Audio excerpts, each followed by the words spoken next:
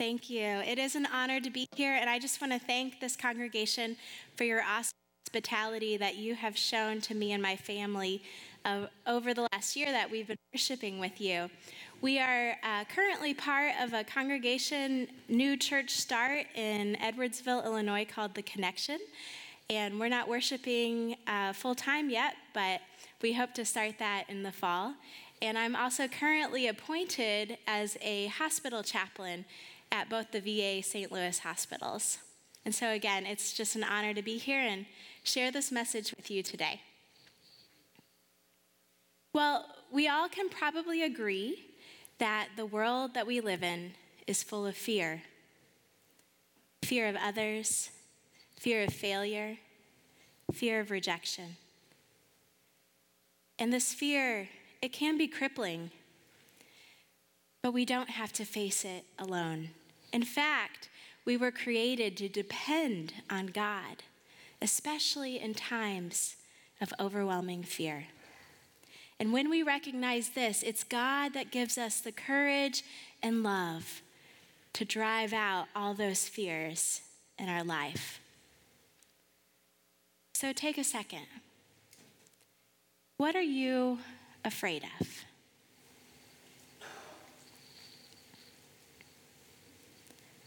Some of the most common fears are claustrophobia, acrophobia, fear of insects or fear of snakes. But the most common fear and phobia is a fear of social situations. It's sometimes called an anxiety disorder. And it's said that 1 in 20 people have some part of the social phobia, meaning at least there's a few of us out there that knows what this is like. But what is fear? There's a fear center in our brain called the amygdala, and it works faster than conscious thought. It makes associations with things that may have caused some pain in the past. For instance, if you were bitten by a dog as a child, it's hard to get over that even as an adult. The fear is a chain reaction in our brain that starts with a stressful stimulus and it ends with the release of chemicals that cause those things that we all feel, the racing heart, the fast breathing, tight muscles, among many other things. And the stimulus, it could be anything. It could be a spider. It could be a congregation of people looking at you. It could just be a noise outside on a windy day. But our brain is a profoundly complex organ, and more than 100 billion nerve cells comprise this intricate network of communication, and it's the starting point of everything that we think, sense, and do. And some of the communication leads to conscious thought and action, but others produce what's called autonomic response, and fear is an autonomic response. We don't consciously trigger it. We don't even know that it's going on until it's almost run its course. 2 years ago, I had my first panic attack. The very first time it caught me off guard, I was fearful for my physical health because a panic attack is an abrupt moment of intense fear, and it reaches a peak within minutes. But it includes those symptoms like accelerated heart rate, sweating, trembling, shaking, sensations of shortness of breath, or even smothering. During a panic attack, I feel like I can't breathe, that I can't catch my breath, and all the alerts go off in my brain. I'm shaking, my body temperature goes from hot to cold, and it only lasts about 15 minutes. But I can feel the effects of it for days. It's like all the fear that you've ever had just comes and smacks you in the face. And you can't get over it no matter how hard you try, hence the panicking. And the scariest part is that they are unprovoked and unpredictable, and I will never forget that feeling of suffocation. And this is what fear can do. It can take away our very breath. But in contrast, I recently read a quote, and it really resonated with me. It said, "Spirituality is that which gives breath." You see, the word spirituality comes from the same root for the word breath. The Hebrew word for spirit is ruach. And when it's simply translated, it means air in motion, which is sometimes the same word used for breath. So spirit, breath, they're the same Hebrew word. And we find the word ruach several times in the Bible. In Genesis 2, verse 7, it says, "The Lord God formed a man from the dust of the ground and breathed into his nostrils the breath of life, and the man became a living being." God breathed into his nostrils, ruach, the breath of life, and then the man became a living being. God filled humanity with God's very own spirit, which gives us meaning, hope, the ability to love. See, God's breath makes humanity something more than the dust that we came from. It's God's breath that gives us life. Again, in Job, it says that God's Spirit made me. The Almighty's breath enlivens me. When Job had everything taken from him, he was beginning to question that connection with God. But even through his doubts, Job relied on the breath of God to give him life, hope. And God's breath can give us life. It can excite us and give us the hope that we need to go on through tragic events. Another powerful story of ruach you just heard a couple minutes ago, read from John 20. After the resurrection, Jesus meets with his friends. Not only does he just appear to them after they witness his death, but he delivers to them that promise he made of the Holy Spirit. It says, John 20:22, he breathed on them and he said, "Receive the Holy Spirit." Ruach. So can you picture it? They're here in a room and Jesus breathes on them. It was so important for the disciples to see that a part of Christ was becoming a part of them.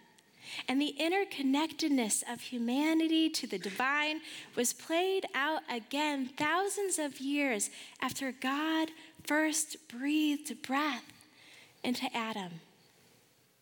Jesus gives them a gift of the Spirit. And it's a reminder that the Holy Spirit already resides in each of us. You see, it was just a few chapters earlier, we call it the final discourse, that Jesus promised the disciples an advocate, the Holy Spirit, to come to them, teach them, remind them of all the things that Jesus had said to them. Some translations use the word comforter to describe the part of the Trinity that comes alongside and accompanies us on the journey. The New Interpreter's Bible says that this verb to breathe, it's only used here in the New Testament. And its usage clearly evokes that description of God breathing the breath of life into the first human in Genesis 2. So the Holy Spirit is the breath that sustains the new covenant that God makes in the resurrection of Christ. That the faith community's work is an extension of Jesus' work because the Holy Spirit. And because that God breathed breath into the first human and Jesus breathes into the post-Easter church, we can know that the courage to overcome those fears in our life is already deep within us. It's been there since we were born and we took our first breath and we breathed in the Holy Spirit. Every breath we take, we're breathing in more of God. And in this, breathing becomes sacred. It becomes the thing that connects us to our Creator on a second-to-second basis. And this breath, it is the animating force that Jesus used to send his followers into the world. It's the very essence of who we are, created and sent by the resurrected Christ. So when our breath is taken away by fear, it paralyzes us. It threatens the very part of us interconnected to God. After Jesus' crucifixion, the disciples and their friends, they were afraid. They locked themselves into a room. But Jesus comes and stands among them. He brings them peace, joy. And then he gave them a new life, and he commissioned them to do his work in the world. There's a quote by author and fellow chaplain named David Finnegan Hosey, and he says that John's gospel begins with a divine image, that the word of God takes on flesh and lives among us as fully human. And by the end of the story, the word has taken on breath and has breathed itself among a new community to be shaped in its likeness as advocates, comforters, companions, and friends. Well, defining this word ruach, it's widely open to interpretation. But if we go back to the very beginning, in Genesis 1, it says that God created the heavens and the earth. The earth was without form and void, and darkness was upon the face of the deep. And the Spirit of God moved upon the face of the water. In Hebrew, the Spirit of God is called the Ruach Elohim. And in Hebrew, it says that it fluttered upon the face of the water. So in English, we have moved. In Hebrew, we have fluttered. But the Jewish theologian Martin Buber actually describes it as breathing. He writes that the Ruach Elohim is the breathing, blowing, surging phenomenon, and it's neither natural, like wind, nor spiritual like spirit, but it's both in one. And it's the creative breathing that brings both nature and spirit into one being. He says the Ruach Elohim can best be described as the presence of God. So from the very beginning, the word Ruach stands out. And it gives us insight into our God, who did not just put a world into motion and then step away, but there was purpose in the Spirit's movement. This God is present and part of all things spiritual and natural. And we as humans fit into those two realms. Spiritual, because God breathed breath into us, which I call our soul. And then, of course, we're natural because we can so easily be disrupted by tragedy and fear and suffering. But being created in God's image means that we are a bigger part of the world than just the dust that we came from. We have purpose in our life, and it is interdependent on God and on each other.